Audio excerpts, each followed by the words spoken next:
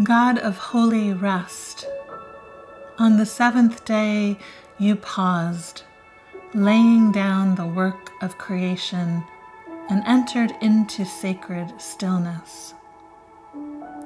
Let us remember we were freed from slavery in Egypt, and you called us to be people of liberation.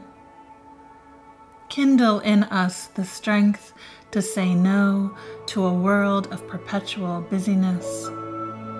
Inspire us to set aside all of our plans and goals to receive the lavish gift of rest for ourselves.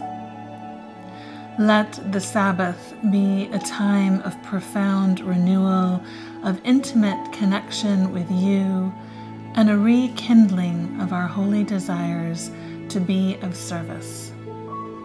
Sustain in us the desire to simply be and not succumb to the demands of productivity and an endless string of achievements. Let our lives be a loving witness to a world of restoration and refreshment, of the profound goodness of joy and delight, taking pleasure in the generous gift of pausing.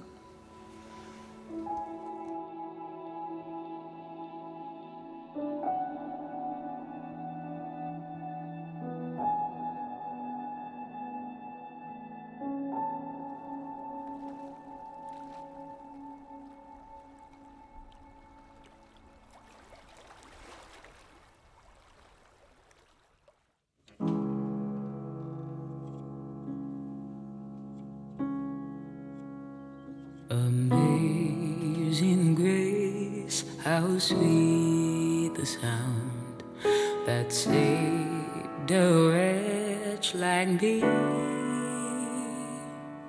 I once was lost, but now I'm found. Was blind, but now I see. I can see so clearly. I can see. But now I see. I can see so clearly. I can see. 'Twas grace that taught my heart to feel, and grace my fears relieved. How precious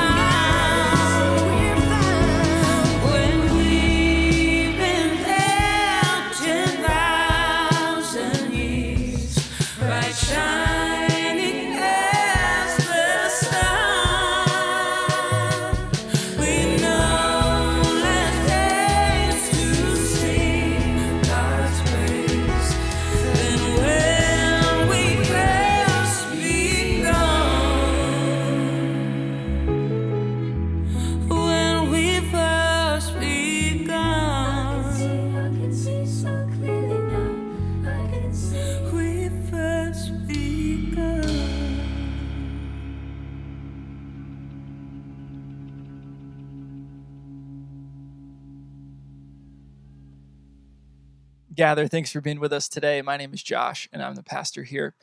In just a second, we're going to say our confession of faith that we do every week. But before we do that, I just thought we could take a second and acknowledge that it is Mother's Day. It's a beautiful day of celebration for many, and it is also a really complicated day for a lot of us. A really painful day, maybe, for you. Or if nothing else, you just don't know exactly how to feel today. And all of that is fine. And so I want to let you in on a couple things today, okay? My whole sermon isn't about moms. It's not a sermon for moms or about moms. I'm going to talk about my mom at the end of the sermon, but this isn't Mother's Day heavy, okay? But I do want to let you know that if you are a mom, we love you, we appreciate you, we see you. If you're not a mom and you're struggling with that today, we love you, we appreciate you, we see you. If you're struggling today with your relationship with your mom, we love you, we appreciate you, we see you. If you're struggling today because you've lost your mom, we love you, we appreciate you, we see you.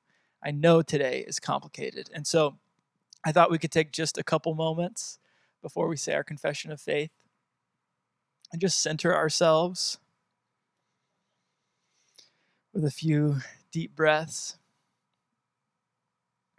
And maybe just try to feel all of that, whatever it is today. Maybe it's gratitude. Maybe it's anger or grief. Just feel it for just a moment.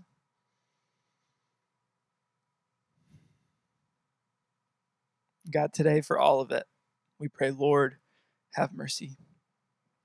Now, Gather, we're going to say our confession of faith. I'll speak this confession of faith on our behalf, and then I'll say a prayer for us. So, Gather, this is the faith we are seeking. We are seeking an expansive faith. We believe our theological system should always be growing wider and including more. We are seeking a faith rooted in the person and the practice of Jesus. We believe Jesus is God and is worthy of our worship and our imitation. We are seeking a faith built on a foundation of theological minimalism. We believe in holding tight to the first things of faith and living open-handed with the rest. We are seeking a faith marked by curiosity. We believe we should always have more questions than we do answers. And we are seeking a faith filled with compassion. We believe our beliefs are never more important than the person right in front of us. And so, Gather, today as we prepare to open the scriptures, let's pray together. God, we are here today as seekers, not seeking answers, but seeking wisdom, not seeking doctrine, but seeking a way of life inspired by the radical love of Jesus Christ. Amen. So we are now in the third week. I don't know if you can hear the siren going by or just me. We have a lively building. It's lively on Sundays. It's lively all the time here. It's a lively place. So it's just like if you were here in person. But we are now in the third week in our journey through the book of Acts. And we've been reminding you that Acts is the story of the church coming alive. And everything that's alive is changing. And so this book, the book of Acts, is the story of the church changing, editing itself, reviewing and changing. It's really one change after the other after the other. And so Acts isn't the picture of an idealized, perfect model church for all churches throughout time. Acts is really just snapshots of the first few changes the church is making.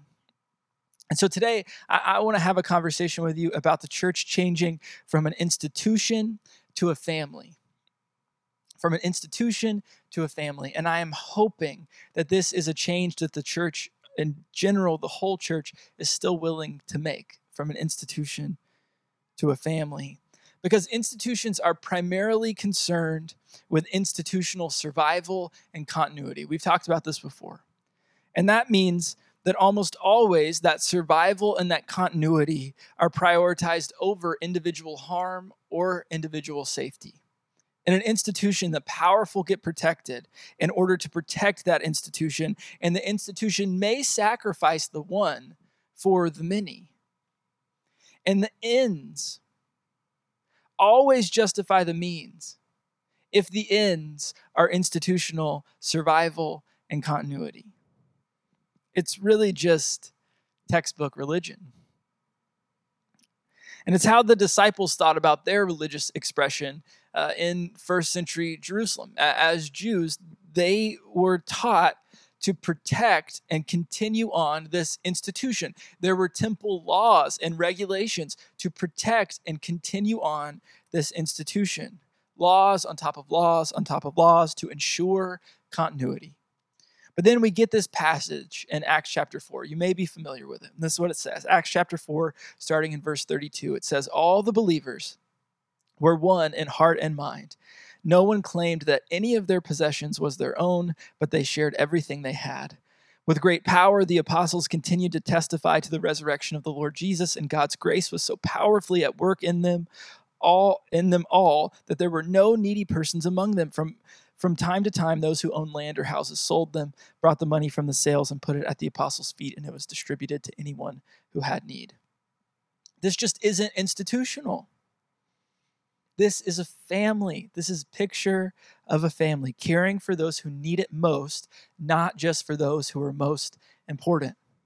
United as a family, one heart and mind. This is a picture of the church moving and shifting and editing. It's a dynamic church moving from an institution to a family. And the thing that kind of jumps out at us a lot of times when we read this passage, you may be familiar with it, are these practices. So the practice of sharing possessions, of selling your land to care for the poor, those practices kind of jump out at you, and they should, because they're very impressive. Those are awesome, and they're really intense. I'm not going to ask you to sell any of your land or open a joint bank account with anyone in our community today. But the practices are not actually all that new or different for the first century Jews. This isn't the change that the church is making. These practices aren't the shift. These practices are actually what God had asked his people to do all the way back in the book of Deuteronomy. God had asked his people to behave like this. Now, they hadn't really done it, but God had been asking them to behave like this for a long time. So these practices weren't the new thing happening in the church. In Deuteronomy 15, this is what it says. At the end of every 7 years, you must cancel debts. This is how it is to be done. Every creditor shall cancel any loans they have made to a fellow Israelite. They shall not require payment from anyone among their own people, because the Lord's time for canceling debts has been proclaimed. This is called the year of Jubilee. Can you imagine if no one had any debt? There wouldn't be very many poor people. However, there need be no poor people among you. This is Deuteronomy 15, verse 4. There need be no poor people among you. There doesn't have to be anyone that's poor. For in the land the Lord your God is giving you to possess as your inheritance, he will richly bless you. If anyone is poor among you, in any of the towns or the land that the Lord God is giving you, do not be hard-hearted or tight-fisted. Rather, be open-handed and freely lend them whatever they need. This is what God was already asking his people to do all the way back in Deuteronomy. So in Acts chapter 4, when we see this happening, though it is impressive and it is awesome and it is difficult, these practices are not new. This is not a shift. This isn't really a change. Caring for one another isn't what created this shift from an institution to a family. That's not the new thing here. It's not the practices that are new. It's the power dynamics. Right? Acts 4 shows us a dramatic shift in the power dynamics. That's what changes this from an institution to a family. The generosity practices are amazing, but you can do that institutionally. The reason this is a family and not an institution is because of the power dynamics. These are different kinds of religious power structures than existed before. In Acts chapter 4, there is no temple system. There is no priest mediating. There is no earthly king receiving credit. In fact, it says that the testimony isn't about the generosity of an earthly king. It's not about how amazing the apostles are at administering all of this. The testimony, it says, was about the resurrection of Jesus. The church leaders receive no credit for how this is going. That's a big deal. The church leaders, the most important people in the group, receive no credit. There is no testimony about them. That's almost as crazy as a church going on a mission trip and not bringing their video crew. It's just unbelievable.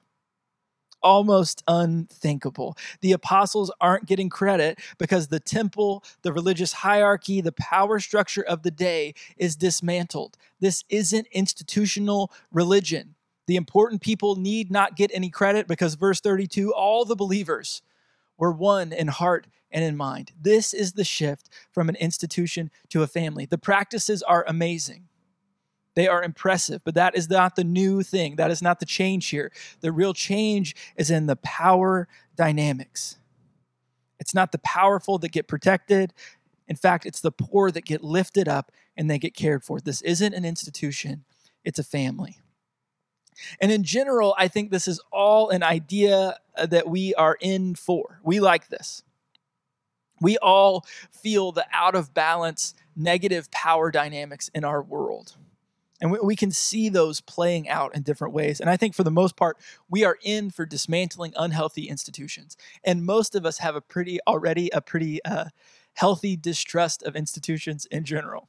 I think we get that. But I do think we can learn something from this today. Because when the church, when the people of God, when they make this shift, this change from institution to family, it really starts in Acts chapter 2. We see it play out in Acts chapter 4. This is like how it's happening. But it really starts in Acts chapter 2 when the Spirit of God sweeps down and empowers everyone. Peter quotes the prophet Joel, and he says, in the last days, God says, I will pour out my Spirit on all people. Your sons and daughters will prophesy, your young men will see visions, your old men will dream dreams. Even on my servants, both men and women, I will pour out my Spirit in those days, and they will prophesy. This is the dismantling of the religious power structure. Everybody gets empowered by God. Not the important people, not the priests, not the people who have the most money, not the powerful. Everybody, the servants, the old men, the young men, the women, everybody is empowered by the Spirit of God and is participating in the work of God. And listen, I know we're in for eliminating these unhealthy institutions, but I think what we revert back to and what we rely on so often are gatekeepers and gurus. Just stay with me. Gatekeepers and gurus. I think this is the power structure that needs to be dismantled, the institutions that need to shift in our life, away from gatekeepers and gurus and back to a family. Right? If we're tearing down the institution, if we're replacing it with a family where the Spirit of God is really empowering everyone, then we don't need any more gatekeepers or gurus. You don't need anyone to let you in the door. I'll just tell you again, you don't need anyone to let you in the door. You are the walking temple of the Holy Spirit. No one gets to tell you that you are in or out. There are no more gatekeepers. And you don't need a guru. Listen, I know that may not be a word you use, but I see this all the time, that people leave unhealthy religious structures and systems, unhealthy churches, whatever it is, unhealthy systems of belief. They leave that and then they immediately search out a new person to tell them what to do. And there are like thousands and thousands of people on social media that are claiming to be able to guide people through a deconstruction of their faith and then a reconstruction of their faith. But listen, you don't need a guru. You don't need a guide. You have everything you need. And just in case you didn't know, I am not your guru.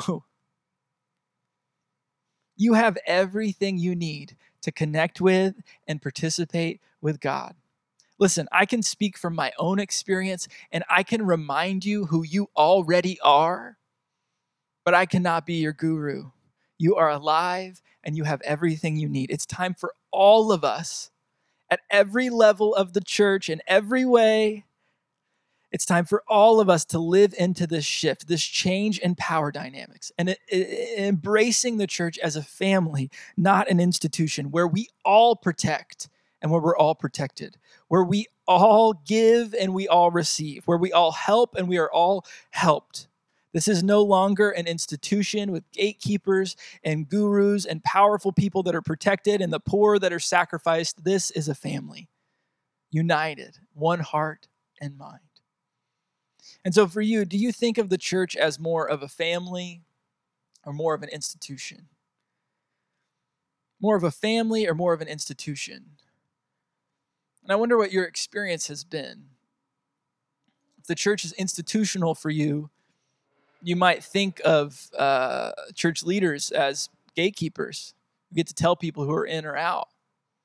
And you might think of the church as an institution that has to survive and continue. And people's individual safety and harm can be sacrificed in order that the church continue and survive. I wonder if you think about it more as an institution or as a family where everyone participates, everyone's empowered.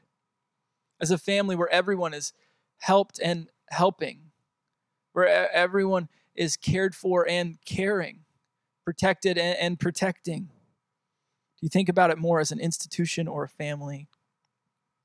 And do you feel like you rely on or require a gatekeeper or a guru? That you need somebody to tell you you're in? Or you need somebody to guide you? Listen, stepping in to your God-given identity is the easiest way for you to tear down religious power structures. Listen, know who you are. That you are created, loved, rescued, forgiven, and free. Know who you are so that you don't need anybody else to tell you. No one gets to keep you out, or let you in if you already know who you are and where you stand. Right? Living into your God-given identity is the easiest way to tear down these unhealthy religious power structures, to say, I'm already in the family. I don't need you to tell me that. I'm already in. I'm participating. I'm a walking temple of the Holy Spirit. Right? This change we see in Acts 4 is the church living out their identity as a family. No longer an institution primarily concerned with survival or continuity. This is a family that cares. So a couple weeks ago, my mom sent me a little snippet from a baby book of mine. It's just a picture, and it had a prompt for her to write something in, and the prompt said, "Mom's hopes for your future." And my mom wrote for me, her hopes for my future. She wrote, "My hopes for you are very simple. I want you to grow up to be a happy and confident person. I want you to always know that with Jesus, you can be or do anything that you dream of. I will always love you and be proud of you." So she sent me this a couple weeks ago, took a picture of it in a baby book, sent it to me. And she said, "My hopes have never changed." It's moms that remind us. It's moms that remind us that we don't need to be an institution, that all we need is a family. My mom didn't say, I hope you are successful and that people think really well of you and that you have a good public image. That would be institutional. No, of course she didn't say that. What she said was, you can be whatever you dream of and I will always love you. It's moms that remind us that we don't need to be an institution, that we just need a family. And I don't think it's a coincidence that the people of God finally start acting like a family, finally start doing all the things that God had always been asking them to do. I don't think it's a coincidence that they finally start doing all those things and acting in those sorts of ways as soon as the women get included. In Acts chapter 2, the Spirit comes and it says the women will prophesy. The women get to participate in the work of God. The Spirit of God empowers women to participate, and almost immediately the church finally lives into who it's called to be. I don't think it's a coincidence. There are no families without the love, care, and leadership of strong women. And by the way, the Spirit of God in the Hebrew is a feminine noun. God is represented in the Bible as a mother and a father. It's no coincidence that as soon as women are included, the church finally lives up to who it's made to be. And so today on Mother's Day, moms, and especially to my mom and to Katie, who is the perfect mom to our boys, I want to say thank you. You call us all to who we are made to be. You call us to care and to be cared for, to protect and to be protected, to help and to be helped. You call us to be family. And so gather, this is my prayer for us today. May you retire an institutional spirituality. No more gatekeepers or gurus. Be empowered by the Spirit of God that calls you family. May it be so. Amen. We're now going to participate in a couple moments of silence and reflection. There will be some breath prayers on the screen that you can pray through. And then at the end of that time, I'll be back to lead us through our gospel proclamation, and we'll use that today as our benediction.